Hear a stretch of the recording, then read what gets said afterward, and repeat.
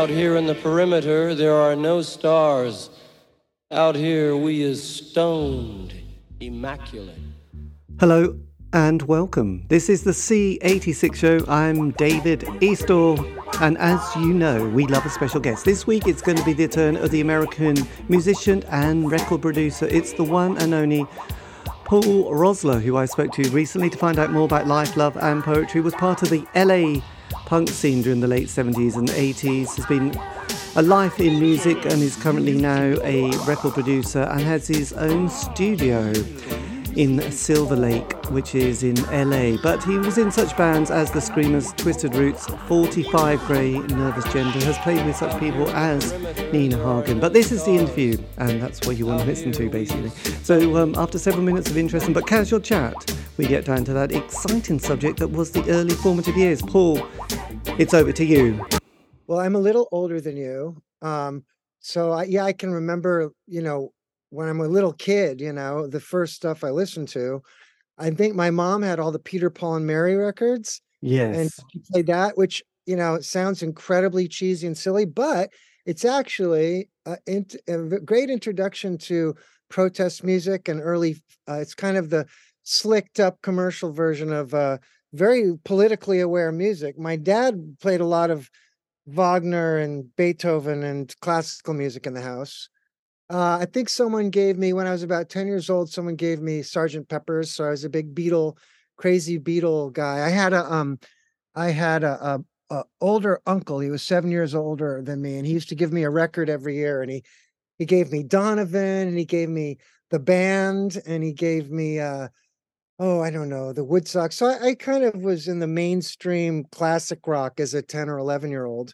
But I had a series of awakenings. I had a Rolling Stones awakening. My friend was a Rolling Stones fanatic, and he, a lot of times it's associated when you're a teenager with you drop acid, and then you have this like religious experience around the band. So I had a dropping acid religious experience around the Rolling Stones, and then eventually, with my friend Paul Beam, who later became known as Darby Crash, I had a religious awakening on acid with David Bowie. Oh, so that, yeah.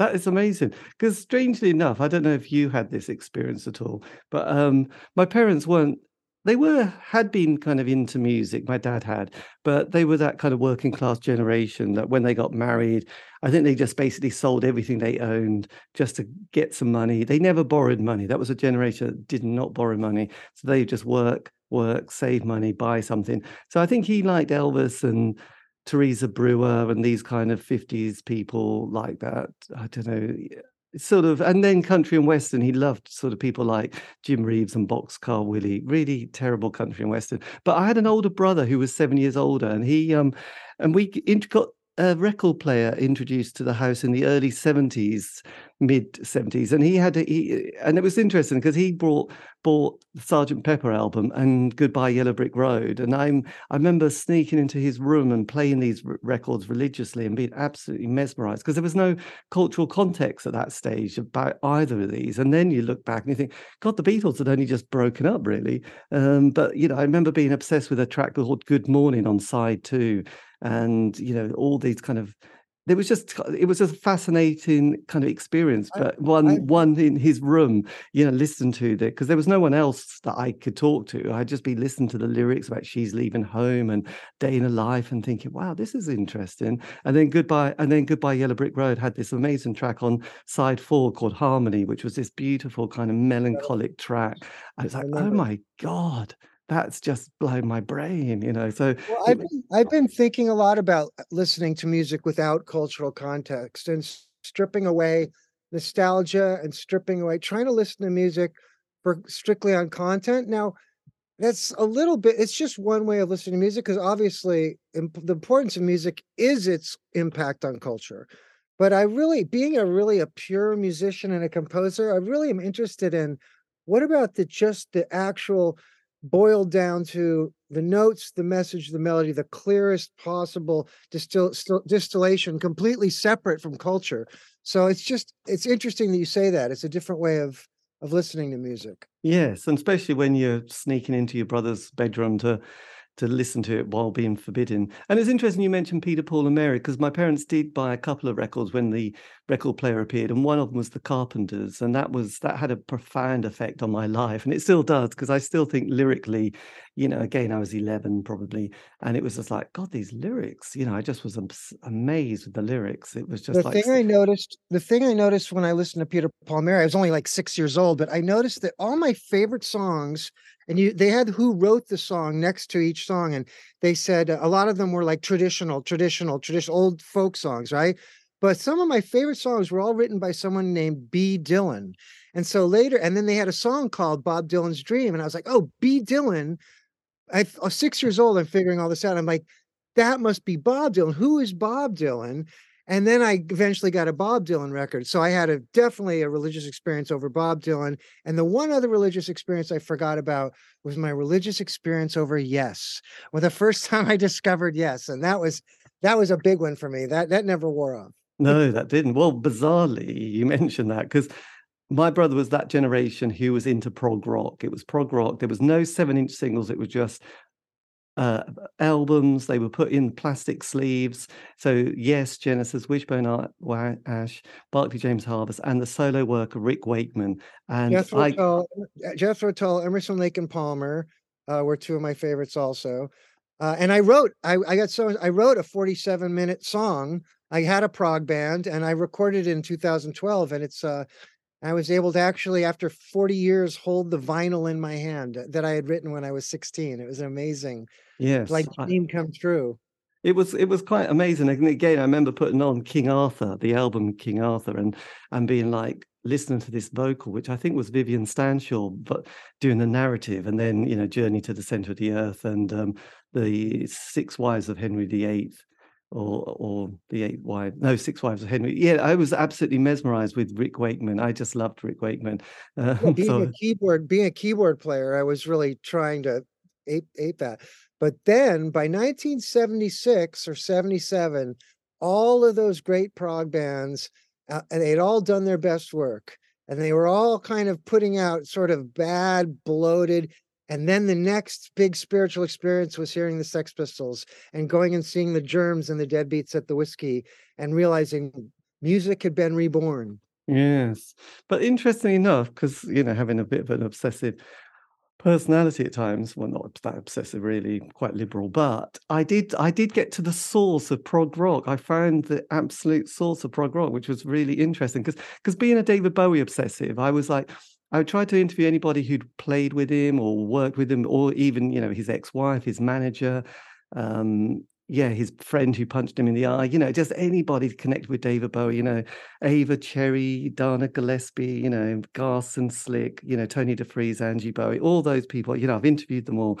And then he sort of mentions in the 90s a band that he liked in the 60s called Clouds, or 1-2-3 they're called. And there was a Scottish prog band that started in the 60s, and he mentions them in an interview, and everyone's like confused, like, who are you talking about?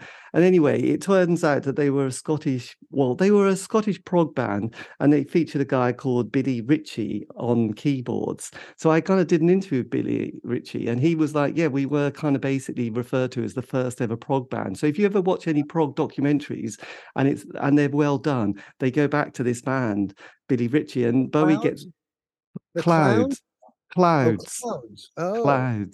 And they started as 1-2-3. They changed it. They started in 1964, and he told me that in those early gigs that all those members of prog bands turned up to watch them, and David would hang around with him, and just because at that time, he was hanging out with people like Billy Ritchie was hanging out with people like Jimi Hendrix, and Bowie was like, oh, can I come along with you and hang out with you, and sort of and then he has a moment on stage where he gets really fed up, smashes up his instrument, and never plays another note again in his life. So there you go. I'll send you the link to one of his interviews. Fascinating. I mean, I think prog, it's sort of I think of the punk movement as progressive also. It's like we're in a lull, we're in a rut, things have gotten stale, and then you progress out of it. And I think the prog rockers just saw like, well, what would happen if we abandon blues riffs, or what happened if we did odd meters, and like that's just forward thinking. Progressive music is associated with a certain era, but I just think it's all music. It's a sort of a repeating thing where there's traditionalists and then there's people who are trying to recreate. And I record people in my studio where they're really reverent of the past and they want to sound like the past. And then I have people that are, so can we somehow figure out something completely different? It's Yes, tough this does happen. challenge. And were your parents at all influential in your kind of direction in life? Well, I grew up in New Haven, Connecticut. My dad was at Yale, and I will say, people use the word narcissist a lot, and they mean somebody who takes a lot of selfies. And narcissism is actually a condition. And in my home, my father sort of believed that he was a sort of a superior man, and that therefore his children would be superior human beings. He moved us to the Caribbean to sort of fertilize us, and took us scuba diving and piano lessons at an early age. And so the way they influenced me was, and I think my sister also, is we were very driven to accomplish things, which only lately have I started to understand that there's other options besides being driven to accomplish. And there's things like enjoying life, or just to be a kind person, like really valid endeavors. But those things never really brought in our house. And it was not really on Kira. It was like, because he was sort of a product of the 50s and very sexist, and he didn't care what his daughter did. He didn't expect much from his daughter, but his son, he expected. And I always felt like nothing less than Beethoven or Freud or Darwin, or had to be something. And it's a sort of a pathology that I've had to sort of, that was the really probably the big influence of. And I see it in Kira too. Kira, it was more, you have to take me seriously. I am your offspring. Just because I'm a woman doesn't mean I'm not the same. And so we have this very, both of us, driven personalities. Yes, I could imagine you were hot-housed, weren't you, really? You were an experiment of Hothouse flowers that I would say were not ever completed, because my parents got divorced, a very messy divorce, when I was about 13 and Kira was about 10. It was very messy, and we split, and our circumstances drastically changed. So it's kind of like I was groomed to probably to spend a life in academia or something, and then just dropped in Los Angeles to become punk rockers. So blimey. yeah. That's not the best Oh, it's the childhood. best. No, it's the best. It's the greatest. I didn't want to spend my life in academia. I'm glad. I wouldn't change a thing. I brought all these fierce tools into, I feel like punk rock and roll needs also needs people with rigor. That's what's, I like I'm not a big fan of the just get wasted and get stoned and sex, drugs, and rock and roll. I think that actually, these days I'm starting to think that was kind of a wrong turn, sex, drugs, and rock and roll. I like the people with rigor that took it very seriously and really took themselves seriously. I'm good with that. Yes, I well, mean, I remember doing an interview with JJ French from Twisted Sister, and he's of a work ethic, isn't he? Which is quite sort of, it seemed very strong, during the 70s, of trying to get the band going and getting rejected, but kept going and going and going. And yes, just had that kind of real thing about sort of working really hard, which I think slightly different from American bands to British bands, actually. It's an interesting one. I think we're slightly lazy in the UK, and if it doesn't come that easily with too little, without much effort, then we just kind of give up. Whereas Americans do try a lot harder, actually, and I don't sort know. of. I mean, Bowie tried and tried and tried. He had every reason to throw in the towel after several, failures. And I think the Beatles were hardworking when they went to Hamburg, but I think I mean, I know it's a gross generalization, and hey, it doesn't matter. The British music is just as great as the American music, so whether you're lazy or a workaholic, I think some of the workaholics get a little precious. I mean, I think Frank Zappa is a workaholic, and I have a great admiration for Frank Zappa. But I think if he would have shot a little heroin, it might have helped him. And the same with Jacob Collier. Jacob Collier, absolutely one of my most brilliant musicians I've ever, found in my life, but I feel like he needs some sorrow and some suffering and maybe even some laziness or some sort of living that would temper his brilliance. Yes, well, it's interesting you mentioned vaguely mentioned that idea of being damaged, because I remember there was a club in Liverpool called Eric's that in the sort of 70s punk period, and it was one of those ones where I suppose there was a meeting of lots of people, and it was just the right time, right place at the right time with all these people who formed various bands, who then went on to be Frankie Goes to Hollywood or Bill Drummond, who the KLF, and there was the guy from Lightning Seeds and Echo and the Bunnymen and Julian Cope. And Jane Casey was there. And I remember an interview where she said, you know, we all wore our sort of neurosis on stage. You know, we were all sort of messed up, and but we had this club and we had this stage that we could just be as crazy as we could. And it did work. But I think in a way, yeah, a bit like you mentioned with Bowie. I mean, he spent the 60s kind of trying and failing quite spectacularly, really. And I just watched that film, Love You Till Tuesday, and you're thinking, God, this came out in 1960, was it 67, 69? I was thinking, what were you doing, David? This is the most bizarre thing. You know, you had, you know, Hendrix, Jefferson Airplane, the Beatles, the Stones, etc., etc. And then you had this kind of, it was like, wow, I didn't see what was coming next at all, did we really? So it's yeah, it's an interesting one, really.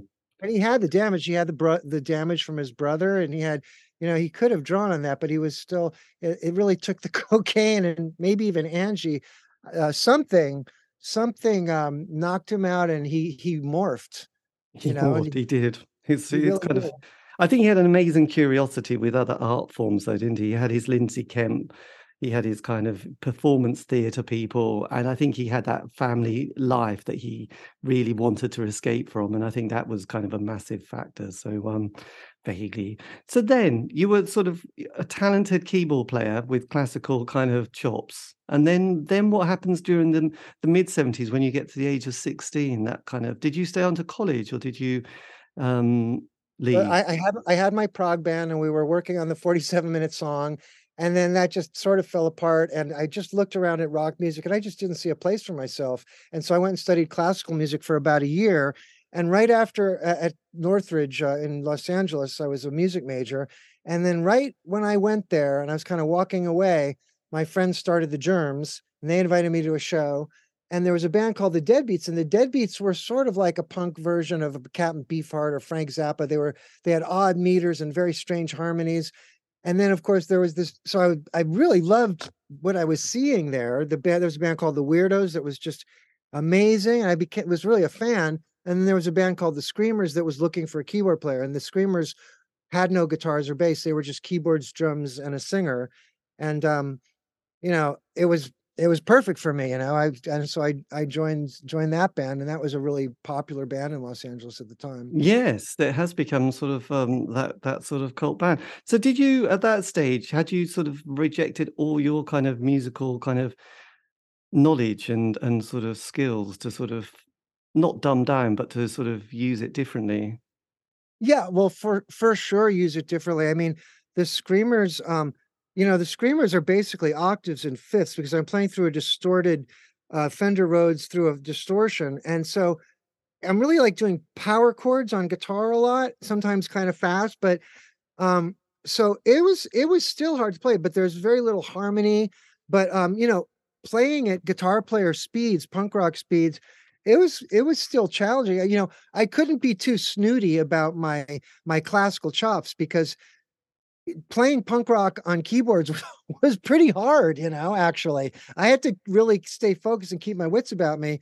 And I was kind of generating most of the noise along with the drummer. The other keyboard player was doing more washes, synth washes, and more color stuff. So I had to, I did have to rethink, but I always, I mean, really early on, I always wanted to, I thought that one of the main things about punk rock, one of the main cornerstones of its ideology was to be authentic. And so I knew that I really could not deny my past. And I also think, but if you cut off an arm, then you're a guy with only one arm. You know, you proved a point, but you know, I would rather be the guy with two arms. So I've always tried to find a way to integrate, you know, either through, you know, it has to be more subtle, but I still like to throw in odd meters or some sort of dissonant harmonies. I find that traditional harmony, to me, sounds kind of cheesy, and the more advanced jazz harmony gets, the more like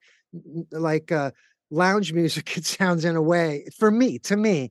So while it's very complicated and difficult, it's not a fascination for me to bring Thelonious Monk harmonies into punk music. So that didn't really work. But technique and just not being lazy and being I mean, sometimes in the screamers, there would be things where the left hand would be doing a very independent thing from the right hand, which is really hard to do. Like, I'm kind of doing a bass line with the left hand in a whole tone scale, and the right hand's doing something else. So while it may not sound as obvious as a Rachmaninoff piano concerto or something, it was all I could handle. Yes. I I always remember sort of Rick Wakeman explaining his kind of piece on Life on Mars and how he takes that quite differently, where the obvious, David didn't want him to play where he thought he was going to go. He sort of changes the tempo and the key, and it's like, and that's the thing that makes it so special. It's that kind of those little details, isn't it, which suddenly gives well, something such an iconic sound. You talk about prog music. Life on Mars uses just about every chord there is that you can invent. And I noticed it in some other songs that you would notice with David Bowie. And I don't know exactly how he does it, but Life on Mars has got a lot of chords. It's not something you can kind of just jam along to. So, and I remember Wakeman talking about that. He's like, he wanted to do something a little bit flowery, but you confronted, it's like, oh my God, David, how did you even come up with that? Because it's not a simple song. No. Bowie songs are very interesting harmonically. But It's then weird. I've learned that the world of the Carpenters and Burt Bacharach is equally as complicated as well. When people go to play them, it's like, actually, these are really quite complicated tracks, aren't they? They're They not. are. It's annoying. It's annoying because I'm not a super, like, I've worked very hard and I've studied very hard, but some people, that stuff comes very naturally, and it doesn't come very naturally to me. It really doesn't. And so it's really annoying to hear these really simple Burt Bacharach songs, and think you could sit down and play and just realize I don't even know what he's doing. Where somebody get me the sheet music. Yes. So with the Screamers, there isn't a lot of kind of studio time with the band. It's obviously a live band. How come you didn't sort of record an album with them? Well, we did do some demo recording, but I know the thought at the time, this was 1978. The thought at the time was that the Screamers music could never translate to radio, and radio was the only way to break music back then. I mean, they weren't even playing. You listen to the Sex Pistols now, and it's kind of like just sort of generic rock and roll in a way, with a guy howling over the top of it. But the Screamers music was pretty off the wall, and I think they just felt that there was sort of a futility to it. The interesting about the Screamers is I don't think they were ever that fascinated with being a band. It was really a stepping stone. I think the guys in the Screamers, I think Tomato wanted to be an actor, and I think the guys in the Screamers wanted to create something like a production house or something where they could make movies, videos, and MTV didn't exist yet. Yes. So I think they kind of wanted to create a studio and a business and an art factory. And the band was kind of, and it's so funny, like Bowie, who is very contrived and yet feels so sincere in a way, and yet he's not sincere. He's not speaking from himself. He's not confessional at all, I don't think, Bowie. But sometimes those people just do the best work. They're removed from their art. They're not worried about their feelings particularly, and they just cut and paste together something really, really strong with that. I'm a romantic composer. I'm a confessional songwriter. I'm a person that writes from my life, because that's where I find emotional connection. But people like Bowie and the Screamers somehow are able to create very emotional music, and they're completely at a remove. So I find that kind of fascinating. Yes, there is kind of an abstract kind of style, I suppose. Yeah, Bowie is kind of, the lyrics, when they're so iconic, but then at the same time you think, I'm not quite sure what they mean, but they sound good, don't they? They capture sort of a magic realism almost of. I mean, occasionally he'll tell you, well, I was reading this book and you'll go, that's what you were, I remember I think it was Station to Station. He goes, everything in that is from the Kabbalah, so And I remember Robert Smith once was talking about one of his songs. It was some beautiful, lovely song. It just sounded like he was brokenhearted about his girlfriend. And he said, "Oh, that's actually from the writings. I don't know, Baudelaire. Somebody."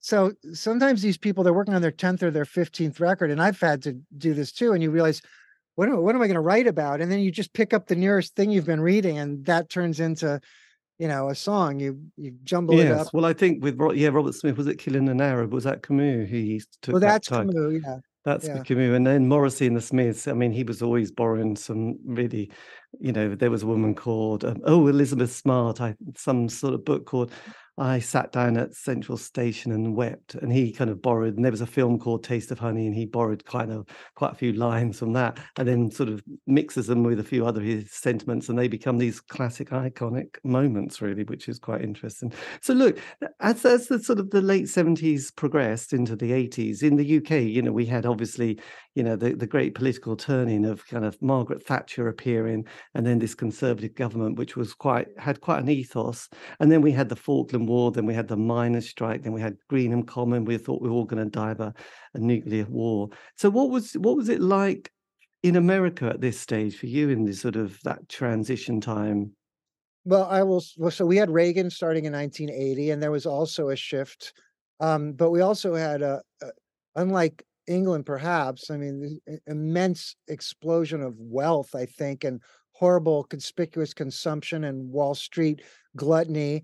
But most of my friends were absolutely poverty stricken. I had 2 children, and I played with Nina Hagen in the beginning of the 80s, and I did some tours, so I did okay for that. But I kind of quit that band, and I didn't make any money doing music for years. I continued to make it, but I think that a lot of us were too poor to give a shit about some of those bigger things, or maybe it just felt like we were really struggling to survive.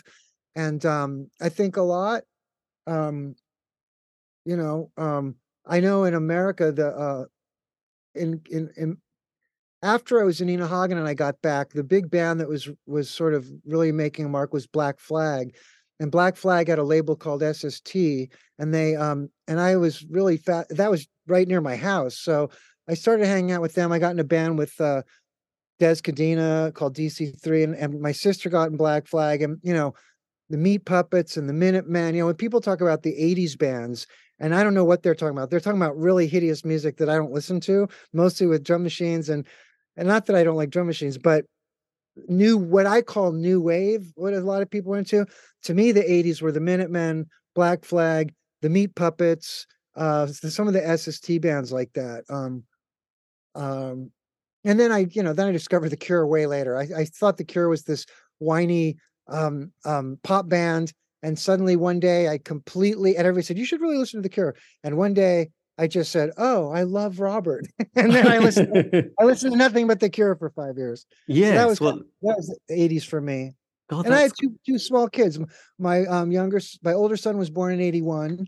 My younger son was born in 83. And when you have 2 children, it occupies a fair amount of territory in your brain. Well, it does, absolutely. And it was interesting you mentioned about the prog bands, because what I've sort of discovered, and you probably discovered it even more, that there's kind of almost, especially with popular music, there's almost like a 5-year chapter where, something happens, and then those bands, a lot of bands, this is a sweeping statement, they have that 12-month, 18-month honeymoon. I wouldn't say a honeymoon in a romantic way, but, practice and they get the single. We had a DJ in this country called John Peel who loved the kind of new music and the most obscure bands he could find. He'd play it, they'd get John Peel session, things going well. Then they'd get the next album, they'd get their little tour bus, and you realize that the UK is really tiny, but everything, you can just go to all these little towns, play their alternative indie night on a Monday, Tuesday or Wednesday, and things are going really well. The band, they're getting a certain audience, and then the second album, then possibly the third,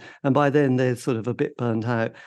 And that next wave of fans, like the next wave of 16, 18-year-olds are coming along, and they kind of want to discover their bands, the people who are just about to break it. And those other ones become quite bloated. It doesn't have to be Yes and Genesis and Jethro Tull. It can just be like the Smiths, or, you know, I just all these indie bands I've interviewed from the 80s, you know, it's like they get to about 80, 87, 88, and it's a bit like, yeah, you know, ecstasy comes along in this country, you know, and suddenly ecstasy, you know, this is again really sweeping, but you know, there's a different soundtrack, there's a different drug, there's a different sensation, and people want to dance suddenly. And in the early 80s, there was a huge amount of kind of unemployment in this country, and there was the kind of the right, which had all the money, and then the left, which had no money, and we were all scraping by on very little. So there's this huge kind of gap in society. So I think that does play a massive part, you know, and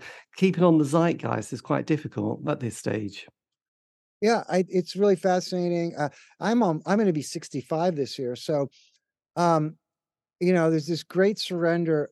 One of the temptations is to disparage the new and say, well, you know, back in my day, we had the great music, you know. And what I always like to remind everybody is this is the best time for music there's ever been. I promise you.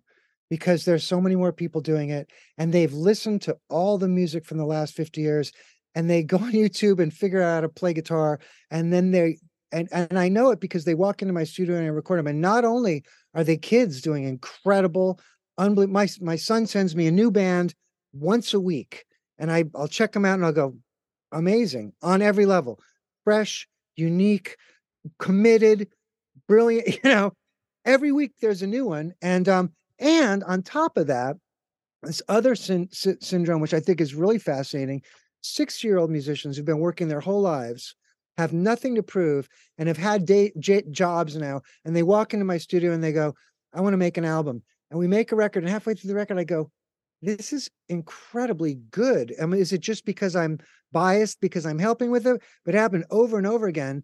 And the thing is, it makes perfect sense. They're doing it for all the right reasons. They've got all this experience, and they're not doing it to make money or to impress anybody. They're making a pure work of art from their heart. So I find that like the example that is sort of, I think, is a mainstream example would be Nick Cave doing Ghosteen. You know, the album that Yes. he did. You know, it's a beautiful album, and the guy does not care that whether you know, birthday party fans like it. He's 60 something years old, and he's trying to do what he believes now. He's not. And then there's many artists that go out and do the same music. I mean, I think of Trent Reznor, who I thought was a really, really great talent. And I have to say, I haven't really kept up on his music to say this, but I had a feeling that after several albums, he was still full of hate and anger. And I feel like, haven't you figured anything out? Are you pandering to your fans?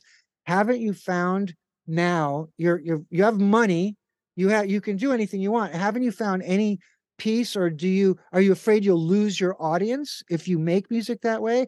Or have you been unable to evolve into a way where you can make a sincere statement of beauty without it appearing maudlin or insincere, you know? Because I think that's a real challenge. That's a challenge as an artist, to age and to not repeat yourself and to be honest about where you are in life. You know, my last record, a lot of the last record is like, hey, I'm old, I'm dying, I'm going to be dead, you know? And what is that like? Because that's Yes. all we have to sing about.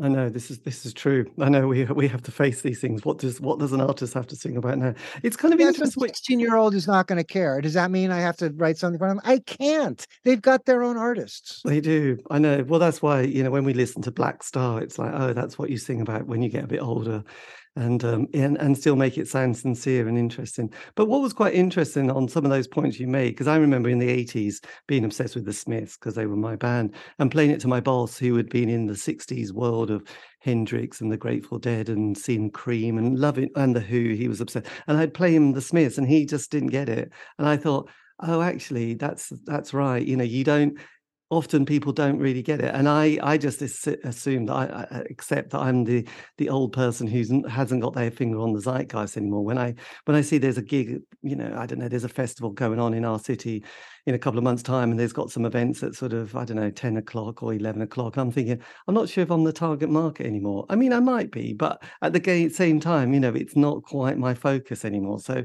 you know, I accept that, you know, the next generation come along, and I'm sure what they're doing is amazing. It has the same impact and same excitement as I had. But I'm the old dude at the gig, you know, that kind of syndrome. When you were young, you went, "Oh, who's the old person?" And it's like, oh yeah, we all become that person one day, don't we? So you have to Well, accept it. I was playing with a band with Rick Agnew and Jatan Damone from Christian Death called the Jatan Damone Quartet, and we were playing with some young bands, but I consistently noticed in Los Angeles mixed audiences of older people and young kids. I thought it was, you know, as boomers, or you know, in the 60s, that, you know, you don't trust anyone over 30, and it was generational war, and that's kind of silly. It was a very, very romantic idea at the time, but it's actually a very silly idea, because really the old and the young should unite against power. Yes, this is true. This is true. So we're talking about creative things, and I mentioned, you know, like, you know, I don't know, the Smiths and Morrissey. I mean, when he was singing in the sort of 80s, he seemed like, and I've spoke to a few musicians and artists about this, you know, what is the creative moment and what makes it kind of pure and beautiful. And when people become slightly, like you talked about Trent, you know, thinking, well, you know, yeah, you definitely felt authentic then, and now you just feel like, are you quite so authentic, or are you just pretending to be kind of angry? And I found that a little bit with some people like Morrissey. Is like there was a genuine feeling of like that's how you were, feeling alienated, poor, poverty stricken. And now the sentiments just sound a bit bitter and unpleasant now. There is something kind of like, God, you're just a bit of a bitter old man now. Whereas then you just seem like one of us, you know, a rather lost young person on stage waving your gladioli about. And I suppose it's having that kind of creative honesty as an artist that makes your best work, compared to sort of just sounding a bit like, no, that just sounds a bit like you've become a bit unpleasant, really. Well, the question is, has he changed? Has he gotten more bitter and less open-minded? Was there a green, living, inspired child in his early work that has been lost? Or is it the same thing and it just doesn't age well? Um, and I don't really want to say that about Trent. I had that feeling about Trent, but I would like to listen to some of his new music, because I actually have faith in Trent Reznor. I believe that I could find new, with, and I believe that what I said might not be true, but I just haven't been exposed to it. But I think it's really the death of creativity. A real challenge is success. When you have success, and you're making a living, and you own a house, or you own 3 houses, or you own 7 houses, whatever your station that you've gotten to through your art, and you hire 40 people for your tours, and they're all counting you to hire them for the next tour. And you know, this fear comes in about losing, you know, about not being, losing your livelihood, or having to downsize your livelihood, or you're having your fans turn on you. And it's very legitimate. And if that's, I mean, how many people are able to continue to be, you know, really creative once that's happened? I know it's a real challenge. I actually am somewhat grateful that I was spared that. I mean, I'm living a comfortable life. I have my own recording studio. I work very hard, but um, I don't have fans, millions of fans that are going to either turn on me. My God, being a celebrity is horrible, you know, especially in the age of social media. I mean, just read the comments section. There may be 50 fans that say lovely things about you, but then there's going to be 50 fans or ex-fans or just haters saying the most horrible, loathsome things about you. I mean, uh, Yes, I could imagine that kind of being a difficult one. So with your studio, when did you decide to make that kind of change from, I'm gonna be a, you know, want to be in the band? Because you've played with so many different people, haven't you, over the decades? yeah. And then And you decide, I still do, but I always made home recordings. And I think always, from the time I was about 14 or 15 years old, just about every move I've ever made and every decision I've ever made was with the goal of being able to have a studio time so I could record. So it used to be get some indie label to put us in the studio to record. And I did that for a while. And then I had a series of 8-tracks in my house. And 8-tracks was kind of good enough. And I did 8-tracks obsessively through the 90s when we were almost to the 90s. And if you were going to talk about the 90s, I would say I missed the 90s. I was locked. I was working as a construction worker in the daytime, and I was locked in these 8-track studio in my garage every moment. And I just released all that music last year, 4 double albums of it. So everything was to eventually have a recording studio. And so finally, my friend Geza X and my other friend Josie Cotton had a recording studio. And Geza was a well-known producer, and I played in bands with him, but he just didn't want to be sitting in the chair anymore because it's very grueling, and he wanted to start to move away. So he kind of threw me into his chair to start engineering. And it was all with the goal, well, then in nighttime when everybody leaves, I can work on my own stuff. And so that was a studio up in Malibu. And then in 2011, we closed that one down, and we built this one this one that I'm sitting in now. We built this in 2011, and I've basically just been sitting in this room. Are you in LA? Much. Yes, very close to Ground Zero, right near downtown Los Angeles. Right, because I think last year I did an interview with a guy who was in a band called, is it Pulsars? A guy called Dave, is it Trumfila? Called, he's got a sort of the king size sound labs where he's got studio and kind of hotel all put together into one. But you haven't come across that guy. Things go through my brain, and if they're not useful, then they quickly go out the other side of my ears. So I may have, but you'll ask this probably again, and I'll go, I don't know. Don't worry. The worst that ever happened was I ran into some guy at a show, and he's like, Paul, how are you doing? And I'm like, hey, who are you again? And he's like, I was in a band with you. And I was like, oh my God. Yes. So the commitment of making a studio, I mean, that must have been quite a big kind of step. Was that a relief to sort of move away from thinking I could still be in a band one day to, no, this is going to be my focus for the next 10 years? Well, my dreams were shattered back around 1987. In 1987, I think I put out, all through the 80s, I was getting all these I was putting out an album on SST, and I was putting out an album on CD Presents, and I was working with Mike Watt in a band called Crime, and I was in DC. I was doing all this stuff, and it all came out in 87. And I thought, when this happens, people are going to really think I'm a big deal. And it was nothing. So at that point, I had to start thinking, well, how am I going to support my kids? And I never was really able to get a real job. I just kind of did odd jobs, but the odd jobs were kind of, and then every once in a while I get a gig. I played with a guy named Mark Curry who was on Virgin Records, or I get some tours, but so I never, it's been quite a while since there was a long period, probably 15 or 20 years when it didn't look like I was ever going to be able to make a living doing music, really. And then around 2003 to 2004, they really had me working full time at the studio. And was it a relief? Well, when I was doing those other jobs, I felt like I was, and sometimes I think back about painting houses and I go, God, that was nice. It was quiet, and I would be working outside, and it was so relaxing, but it wasn't. It was hellish. I tortured myself every minute thinking that this is not what I'm supposed to be doing. I'm supposed to be like my dad wanted. I'm supposed to be a great genius, and my life is slipping through my fingers. So yes, there was a relief to know that I could, all this stuff that I had sort of demoed out, all these ideas that I hadn't been able to realize I would eventually be able to, as well as I could, make decent versions and throw them out into the world for whatever. And then every once in a while, a couple people will hear a song and it will mean something important to them, Yes. And that means a lot. I have a couple friends, the last album I did, and they'll say something like, I can't stop listening to it. And I know, like, when you have a record that you can't stop listening to, that's like a kind of bliss, isn't it? Yes. It's a kind of bliss in this world where there's so little bliss. When you find a piece of music that you just listen to over and over because it just moves you so much. So, if I've given a handful of people that kind of bliss, and every once in a while someone will tell me that, and I'll feel like, wow, and I mean, I just feel like the other kind of bliss of, look at me, I'm at the top of the charts, and now I can read thousands of people saying horrible things about me or kissing my ass and telling me how great I am. It no longer has the same allure.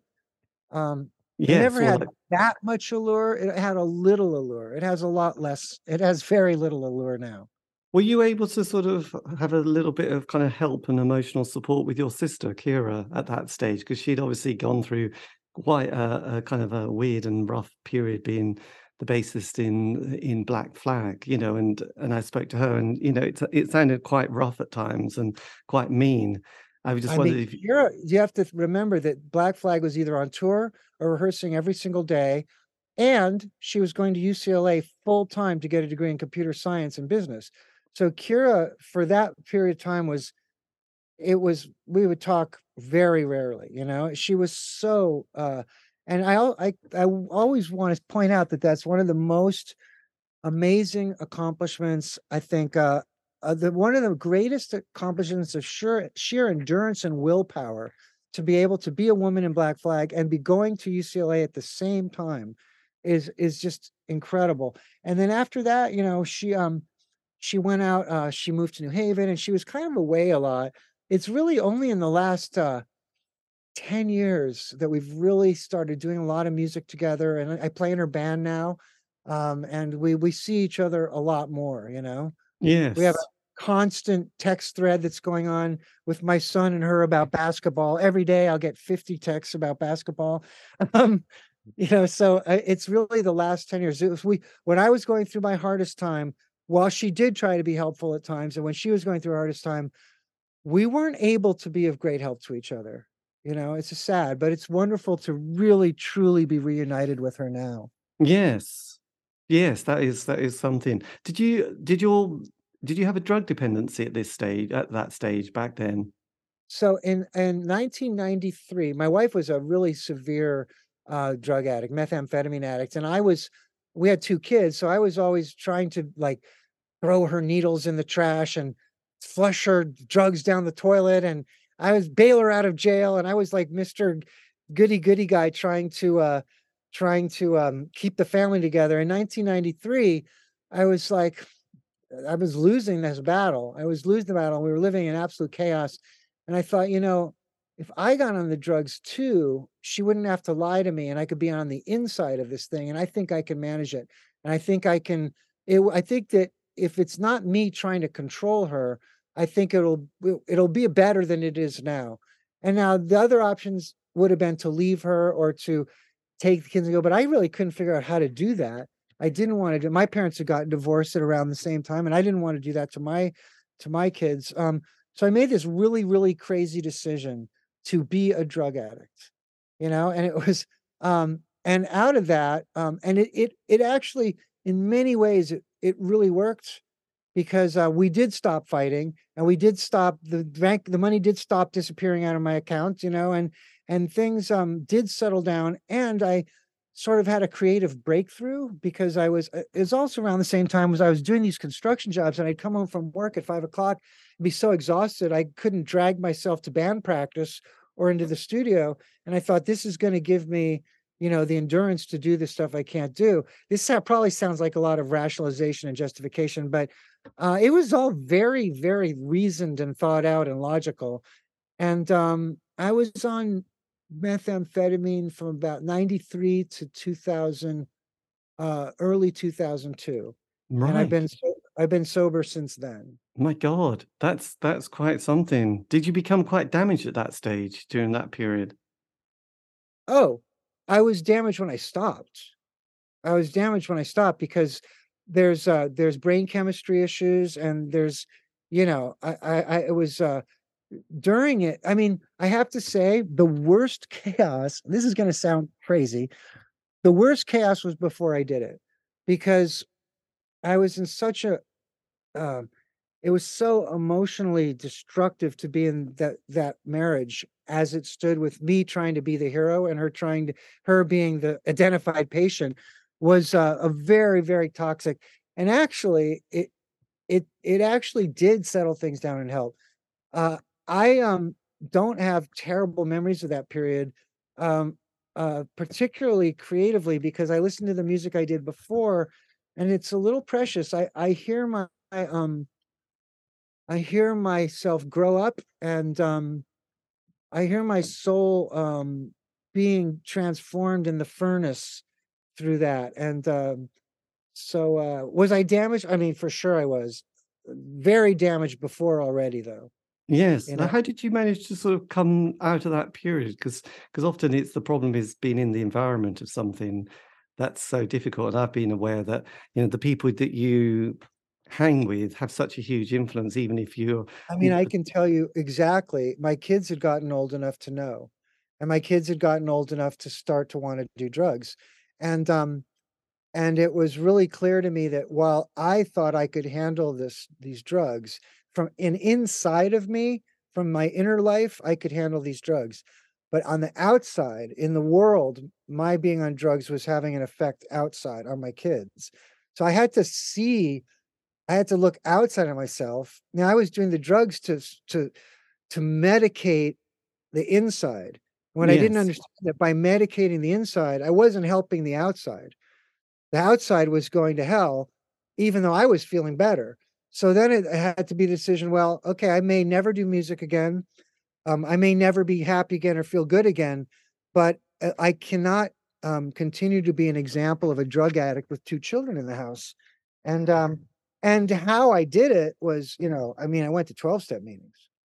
right. That yeah, maybe not for everybody, but for me and for many people I know, many musicians and many. I mean, I know David Bowie was a big 12-step guy, as you know. You Yes, him and know, Tony Visconti would go off and do their thing. he was very open about it. He was very open about it at a certain points in his career. I like to throw that out there for people who reach a point where they're like, I can't go on and I can't stop, and I don't know what possible catalyst can make a change happen. And in my life, it was knowing people that had done it in 12-step groups and going, okay, I give up. I hate the idea of this. I absolutely hate the idea of this, but it's working for Jack and it's working for, Robbie, and it's working for them. So I'm just going to shut up and just do what they do and see what happens. And, then while the insides didn't change drastically, the insides, there was a lot of suffering and pain, but the outsides began changing almost immediately. Yes. And how did your wife or partner, did she go through the same process, or was that just not gonna happen? She went through something similar, but you know, she was kind of cleaning up and going in and going out. But eventually, after I'd been sober about 3 years, I realized that, so it's interesting about family dynamics. If you studied the nature of addiction in the family, the damage lasts much longer. So me getting sober did not suddenly fix everybody. It actually took me leaving that family, I believe. About 3.5 years after I got sober, I left that family. And I'm still very, very close to all of them, and I love them, but the the the enmeshment was so toxic. It just wasn't the rest everybody wasn't getting well. And I moved away, and about 3 years after that, after I left, then it really kicked in for them as well. And now Right. I can really say that all of us survived this really, really rough period. And by the way, not to do like a plug here, but I recorded all the music during that period, and I put it all together in 4 albums called The Drug Years, and I just put it out, on, Bandcamp, and it's kinda interesting. People probably imagine this horrible tweaker music, but it's really a lot of it's like Elton John and, just like the kind of, Nine Inch Nails or Elton John, and I've re-recorded a lot of it, but, it's almost like a diary of that period. It's a lot of the observations. Let's face it, methamphetamine, your synapses are really firing at a red hot level. And in some ways, some very intense insights and stuff came out of that period. And if I didn't feel that way, I would never have released it all. But Yes. I took 20 years, and I polished it and I remixed it and I re-recorded some of the songs. And finally I said, during COVID, I was like, I could get COVID and die, or I could stroke out tomorrow, and it's never going to be perfect, but I want to just make it all available. So I put out my sort of musical diary of the drug years on Bandcamp. If Yeah. anybody's Did curious that about yes, I'll check that out. Did that help you also process that period as well, having that kind of moment of it. you know, Absolutely. Absolutely, because, in the daytime, I was a construction worker, handyman with a drug addict wife and 2 young kids, and I was incredibly poor. At nighttime, I was Zeus making the music was just pouring through me, and I could absolutely process, I remember one time my wife said, "Nobody likes you. You have no friends and nobody likes you." And she insulted me some way, and I went out, and it instantly turned into this beautiful song about how important, it is to have human contact, you know? Um, like the idea of, we're supposed to all be very independent, and we're supposed to be, but really no one's independent. Really, we're all entwined, and it's so yes, that music is what was at my absolute focus, to keep me joyous, really passionate and joyous through that period. blimey, the drug years. It's 12 Steppers and Dead Junkies Part 1, Yeah, and you got Fireman, the drug Boy years as well. Scout.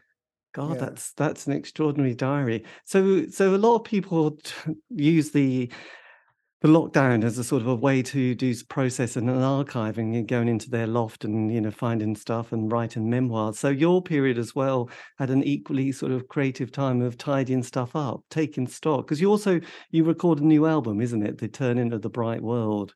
I had been working on that since I got into this studio, really. But I mean, oof, someone told me it's not good to say you worked on a record for 8 years or 10 years or 20 years, but like, I was doing others. I wrote a 21-minute song called Galatea that, I would produced 40 bands or something in that time. So I was kind of constantly working on the Turning of the Bright World. And one of the reasons it took so long was it was just a collection of songs to me. It didn't strike me as a unified album, which is really my art form. My art form is the album, not the song. Which is a very obsolete art form now. It's not, nobody sits through a 40-minute piece anymore. That's like more of what we were talking about before. We're old codgers that do things that in a way that is no longer, I watch TikTok with my wife, and they're 15 seconds and they're fun and they get in and out. It's great. But I still compose big pieces and major big works because I've been turning the Bright World, it just seemed like a collection of songs. And then we went up to the poppy bloom, and Rachel took that picture of me on the cover, and I sort of saw what the album was about, and the songs I threw out a bunch of songs that I didn't want to use, and I put in the songs I did want to use, and it sort of came together. But I had been working on it for a while, and I got to Yeah. tell you, through the pandemic, the studio did not slow down. The rules for the lockdown was after 2 weeks, it was no gatherings of more than 5 people. That was what it really. A lot of people wore masks and huddled and wouldn't go anywhere. But a lot of my work is with one other artist at a time. And the first week, someone dropped off about 100 DATs and asked me to digitize them all. 100 DATs. It was probably 30 hours of music, and asked me to master all of it. He was archiving. So Right. I immediately got this massive job. By the time I was done with that, somebody else said, "Hey, I've recorded an album in lockdown. Could you mix it?" And they send that to me. And, it didn't slow down a tremendous amount. A lot of people were doing things remotely and virtually. And Yes, absolutely, they did. And just curious actually, on that cover of The Turning of the Bright World, where did you capture it and what does it symbolize? I was just curious. hmm, well, so we went up and she was taking pictures of me. We took a lot of pictures, and all of them were bad. And she's an amazing photographer. And I didn't like any of them. And that one was just a Polaroid that she caught as we were getting ready to get in the car. And a lot of the album I was talking about is kind of like the idea of death is so ubiquitous and so inevitable, and yet it is like in people's minds, it's sort of the essence of evil in a way. And I really was like the idea of, if you could really celebrate and just let go of this fear, and this sense and celebrate it a little bit. And I noticed when I was looking through songs, because when I write songs, it's very subconscious. I'll write the music and I'll go out and I'll go, blah, blah, blah, blah, and I'll just sing melodies. And then I'll go, now, what am I saying there? Oh, there's a A and a P, and gradually like these words sort of swim up, and it's exhausting, and it takes hours and hours and hours and hours. And I don't know what the song is going to be. And the wisdom of the song is from my subconscious and from the music, the integrity of the music and the emotion and the wisdom of the music. And so I had to step back afterwards and go, well, what are these songs really singing about? And a lot of them were really sensing my impending death and feeling very, very accepting of it. So that picture on the cover, the turning of the bright world is like, like what we were talking about. We will be gone and the world will go on without us, and it'll be awesome. Yeah, so you've got tracks like Maker, The Only Thing That Matters, Awake. These all have a theme, don't they? A thematic quality to Well, them. especially Elephant Man, especially the first. I was writing the words to Elephant. I really love that music. It's a free improvisation. I just improvise it. It doesn't have verses, chorus. It doesn't repeat. And I had this music that I loved, and I was sitting there and I was writing these words. I'm like, oh, these words are terrible. They don't mean anything. And then finally I realized, oh my God, that's a guy dying. His spirit is leaving his body, and his tenses, and it's like his life is flashing before his eyes. So that's kind of why it's first. There's really and then he's in peace with it. He's at peace with it. So, and then Maker is sort of a really silly poppy version of the same theme. But then, I also thought one of the other things about it was like, well, if you're an old man and you're moving on to the next world or to nothingness, do you have anything to leave behind? Is there anything that are there any conclusions you've come to? Is there any, and I'm very cautious about having beliefs or coming to conclusions. I'm against it. I'm against having opinions, and I'm against any of that, because every time I ever have an opinion, I am quickly disabused of it and proven that I had my head up my ass, which I also love. But, yes, I'm an old man, and do I have anything that I've settled on? And that is a theme that continuously kind of, the only thing that matters, and, Shallow, Shadow Complete, and Awake. There's a bunch of different ones in there that are about just philosophical stuff, different philosophers that have resonated with me. yes, absolutely. And did you on the recording process? Obviously, you did most of it, or all of it, in your studio there. Mm-hmm. I did Yes. almost all of it myself. I mean, I had a couple guest musicians, but most of the songs I just do it myself. That's kind of how I like to work. I find that my music, when I have a real standard instrumentation, like a guitar player, bass player, and drummer, I feel like my songs suddenly become trite. I don't know why. There's one exception to that, and that's a song called A Quiet Night on the Moon Cam. It's the only song that's really a drummer. We got a drummer and a bass player and a guitar player, and I played piano. And we played the song, and then I had this 7-minute thing, and I was like, now I got to write words to it. And I just sat there for a month and I was kind of inspired by Bo Burnham. The music, I was kind of inspired by Neil Young, this song, Cortez the Killer, where there's this really, really long intro that's just awesome. It's like nothing is really happening. It's not like it's some great guitar solo. But you just swim in this long intro. So I wanted to do that. And then Bo Burnham, I've been listening to a lot of Bo Burnham and Phoebe Bridgers, and my God, what it's like to be 25 or 26 or 27 in 2027, to have been born in 2000. It's a very bleak, you're born into a very bleak world, apparently, partly because of the 24-hour news cycle. But, and I realized, like, people like Phoebe Bridgers and Bo Burnham, when they think about their future, they don't think there is one. There's a very pessimistic feeling. And so I'm a deliberate, intentional optimist, because I feel like pessimism is corrosive, and you have to be an optimist even if you're on your way to the gallows, because it gives you courage, But I decided I'm going to go ahead and be pessimistic. I'm going to have a song of, that's the philosophy of that song, is pessimism. Right. Yes, this is all true. I mean, because it was such a long process, you know, I think, did you say you started it in sort of 2014, 14, 2015? yeah, the earliest songs are from 2014. Did it feel sort of trying to sort of then bring it together and then sort of put it into an order, you know, a playlist? Did that feel quite tricky? Sort of because obviously you must have changed and so much had changed in the world during that time of, you know, there was political Well, the shifts that songs were huge. yeah, but the themes of the songs are pretty timeless. You know, they're pretty inward, and some of them are very handled, in a sort of a pointillist and fractured way where it's not always obvious what's going on. So, like I said, it took a long time to put together because I didn't have a vision. Once I had a vision, um, it wasn't that hard. Once I saw, like, okay, this song doesn't make you know, I just saw that, okay, the songs together do hold together, they do tell a story, you know. So, um, it's always hard to do a really exhausting part of the process of an album is finishing it, the very Yes. final thing, because man, you're hearing stuff up to the last second, which means that you're going to hear stuff afterwards.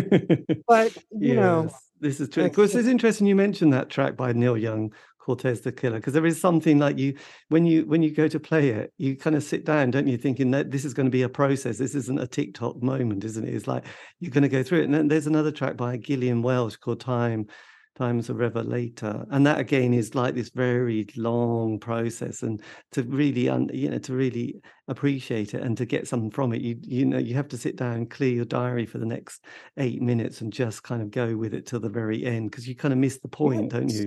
the singing doesn't even start till 3 minutes into it. But you know, honestly, I turn it off for the singing because you know, those lyrics, which were very, very revolutionary and woke when he wrote them, are actually very dated and very, almost racist now, you know? So, you know, and that's like you've got a point. Like, if you don't get the music out there, I remember I had a song in the drug years called Taliban Girl.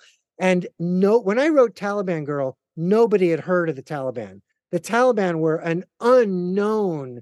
You know, I just happened to read a lot of books, you know. So I thought nobody will know what this is about. And now to everybody, you know, Taliban Girl, ha ha ha, everybody, you know, gets it. So yeah, times change and something, you know, can become dated. It's true. Since you're kind of this kind of the kind of I wouldn't say cleansing, but obviously, and it's not quite your Black Star album either, but obviously doing your archives for your drug years and then this kind of album, which is captures the last, I suppose, last 8 years of your life. Does it now, as a person, do you feel like, right, okay, that's cleaned that? I mean, I know you've got your studio and you've probably got 100 different people sort of squeezing into the diary and sort of working that out. But do you feel like, right, what are you going to work on next? You ask the most wonderful questions. You really do. And I really appreciate you for the questions you ask because it's absolutely what I want to talk about. And yes, when I put out the drug years, which had been 30 years of work and 5 hours of music, and then when I put out the Turning of the Bright World, I felt absolutely drained and like I have nothing else to say. I've said everything I want to say, and I may never write another song. And then I remembered that I'm in the middle of a project with an artist I'd mentioned before named Chatan Damone, who was in Christian Death and who I've been playing with. And 6 years ago, she said, I want to do an album of orchestral music. And I was like, that's just not a good idea. I just can't imagine that. And we went to a concert and um, we saw the Hosts of Planets. And it was, Oh you know, God, that's some. it was okay, you know, it's a war horse. It was okay.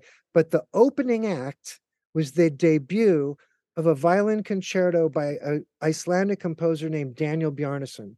So this is a piece that was written in 2017, and it was unbelievable. It made the planets sound like just silly. It was so beautiful and complex and odd and strange.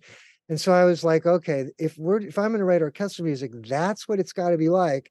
I cannot be lazy.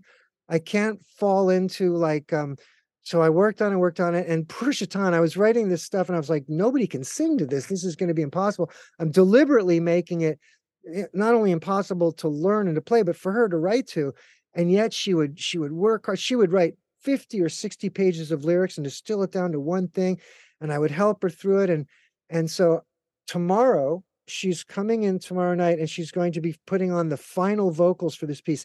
It's 28 minutes long. It's in 7 sections, and I'm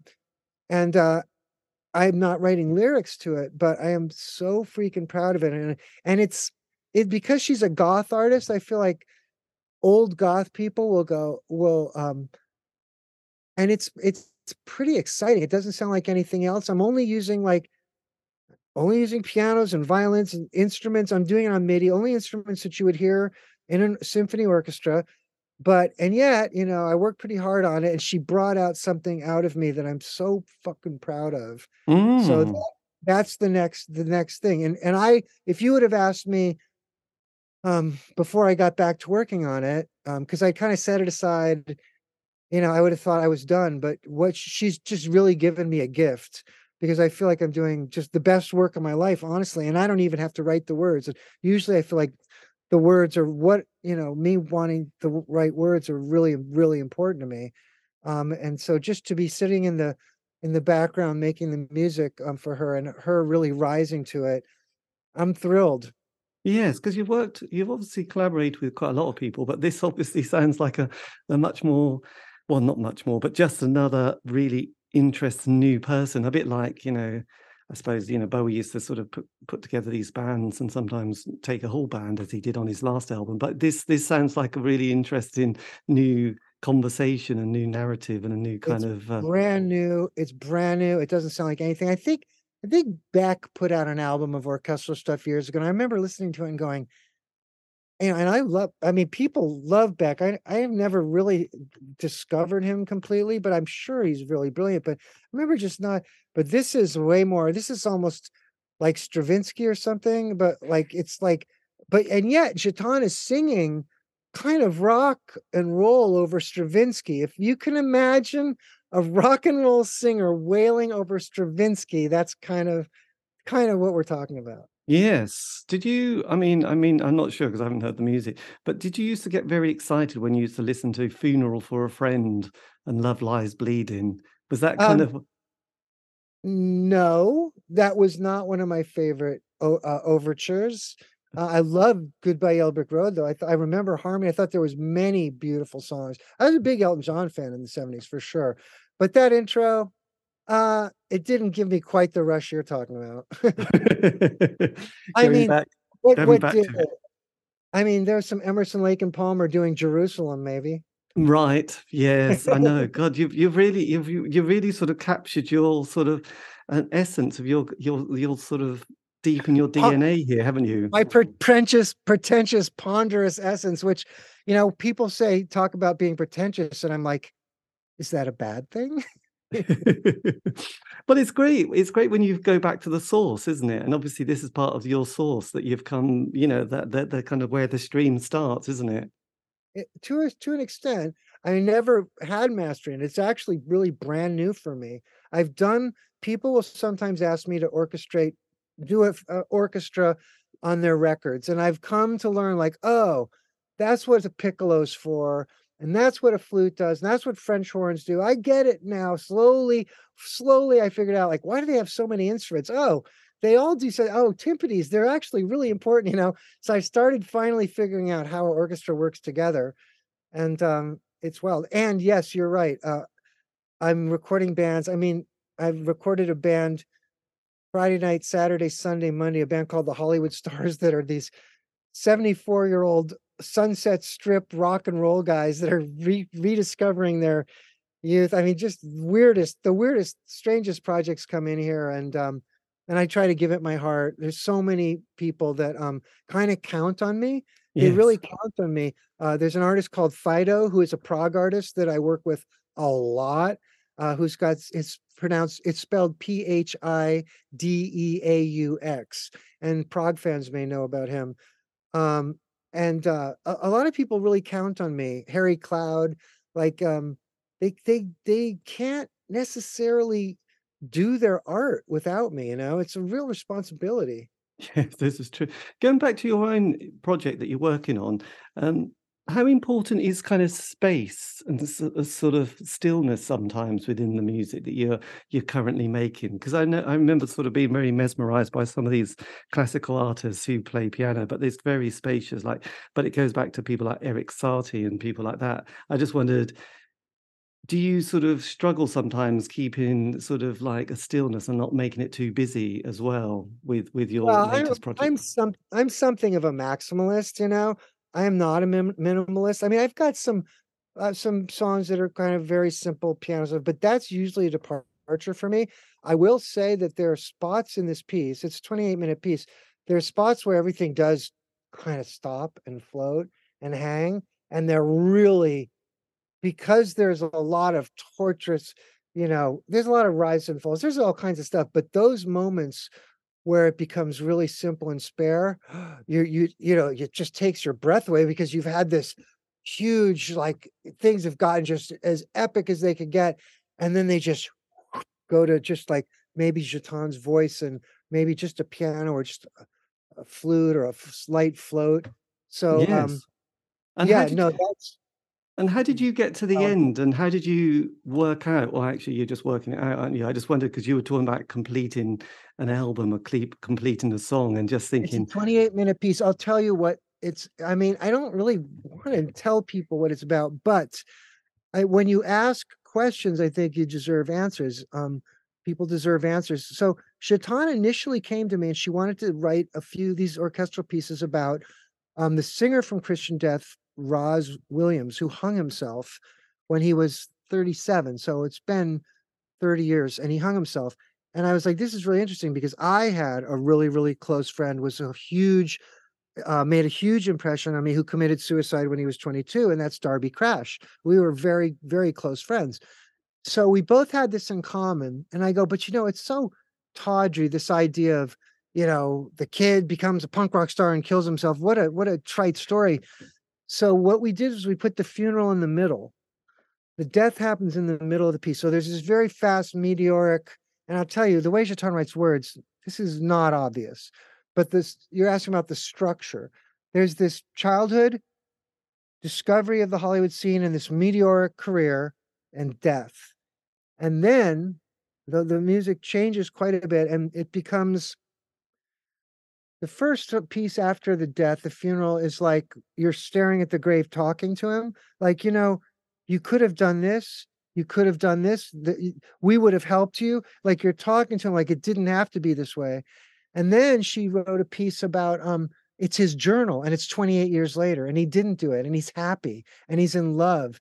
And so it's really about surviving, and that's not, and what about the people? Everybody loves the story of the martyr that dies young, but that's kind of a failure, really. And what about, and you know, David Foster Wallace talks about this in The Pale King. What about, you know, the heroism of living and not you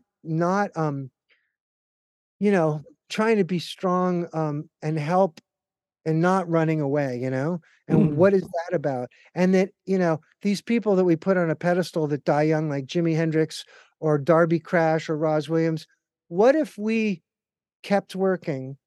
Do we eventually surpass them? You know, and that's what I said to Jatan. I said, you know, he was wonderful. They were wonderful. They didn't finish their work. And we're mm. good to finish our work. And our body of work, you know, I don't care if anyone knows it, you know, my goal is that my body of work will be complete. So that's kind of like the scope of the story, you know. And then so it's very, and that gives her a place to work out her poetry, you know. Yes, my God, that's a big project, isn't it? You don't want to say, God, you've got to get it right, but you kind of got to get it right, haven't you, on such a I'll subject? tell you, we'd had all the first 6 pieces were done, and all I had was the finale. This is the last thing. And I'm like, is she gonna do it? Is she gonna do it? She's done it 6 times. Can she do the 7th one? I'm so nervous. This has got to be the final thing. And she told me what her idea was, which I'm not going to really say what the idea is because it doesn't matter what the idea was. She told me the idea, and I was like, oh my God, that's so scary. I don't know if that's going to work. I don't know if it's going to work. And she went out and sang it, and just once more. And look, I become very full of myself working on these incredibly complex, elaborate classical pieces. I start feeling very proud of myself. And she walks in and sings something, and my music is just background music. You know? And that's wonderful. It's wonderful. So yeah, that I had that absolute fear of like, you better get it right on the seventh piece. And she just I'm she's really a witch. She makes amazing things happen. Wowza, God. I mean, you must think, wonder what we'll do next. Well, I mean, again, this I would have felt I don't know, maybe I'll have a baby. That's that's on the table. You know, I don't know. But I will say I'm not as afraid about what I'll do next because this happened. Yes. You know, I'm looking forward to, I'll tell you what I'm looking forward to do. I'm looking forward to coming here and messing around, messing around and just having fun. And, you know, that's how it starts. To see what You know, left is yeah, to see what's in the soul of your consciousness and what comes out. I don't feel driven, you know, I don't feel driven. And you know, Nick Cave had these terrible tragedies happen to him and it pulled out this amazing art. I tell you, I don't really want to have tragedies. I don't care. I mean, I'm this is the first time in my life where I don't feel, you know, I can help all these other people. It's a full-time job, I'll tell you, you know. And Yes. I can do that for a little while. And maybe there's another record in me, but I have to say the last record was the record I've been working towards my whole life. I didn't know it at the time, but when I listened to it now, I was like, yeah, I mean, I hit on subjects like identity. There's a song called They. It came out of my grandchild came out as non-binary. And I had to process that, you know? Um, and Yes. um, and it's a really big subject, a really, really big subject. And and they and I wrote the music together. They played ukulele. They were like only 13 or 14 and they played ukulele and the song that came out and like that is a subject I would not consciously tackle. I would not consciously tackle the subject of the fluid genders. I wouldn't do it. But with that person together, something came out that I mean I never can need to address that subject again, you know? And there's a song on there called Seemed Like a Good Idea at the Time, which is really about my take on, well, both, you know, uh, the consumerism and the devouring of resources on the planet. You know, it's a very big subject. I think it's a really important subject. It's a very hard subject not to write a very bad song about. Yes, A this is very true. bad song. Eno just did a whole album on it, and I don't know if it's any good. I feel like I wrote one good song. I never redid another. And I think I handled it. I handled it so lightly, and I feel like, you know, it's like you get to the truth of it is like the truth of it is, you know, we're doing it. We are. You and me are doing it. Yeah. It's not them. We are doing it every day. And you know, and if you start there, you know, and why? Well, it seemed like a good idea at the time. You know, and it's very so there's a bunch of subjects like that that I don't see now. Maybe there's something I missed, you know, but I'm gonna have to live more to learn that, you know. Yes, well, it's good that you've dealt with some of those subjects because they are very confusing for some Oh for us. yeah, and I've had the experience of writing a song and going back years later and just shuddering, shuddering. So I know you can get it so wrong, but I feel like you know I've been burned by doing that, and I understand that you I don't go pointing my finger at people and angry. I'm either fatalistic or, you know, I look at show that I'm like that too. You know, I'm part of the problem. So I Yes, don't know. yeah. We're just spinning round on the planet, aren't we? So we're doing our best. I think that's the main thing. When you get older, you think, well, you know, I'm more conscious now, but I'm just doing my best. I can't do, you know, I can't beat myself up. I think that's the important thing, isn't it? Well, I mean, unless beating yourself up affects change. If it doesn't affect change, all you're doing is feeling self pity, and you're just making yourself feel bad.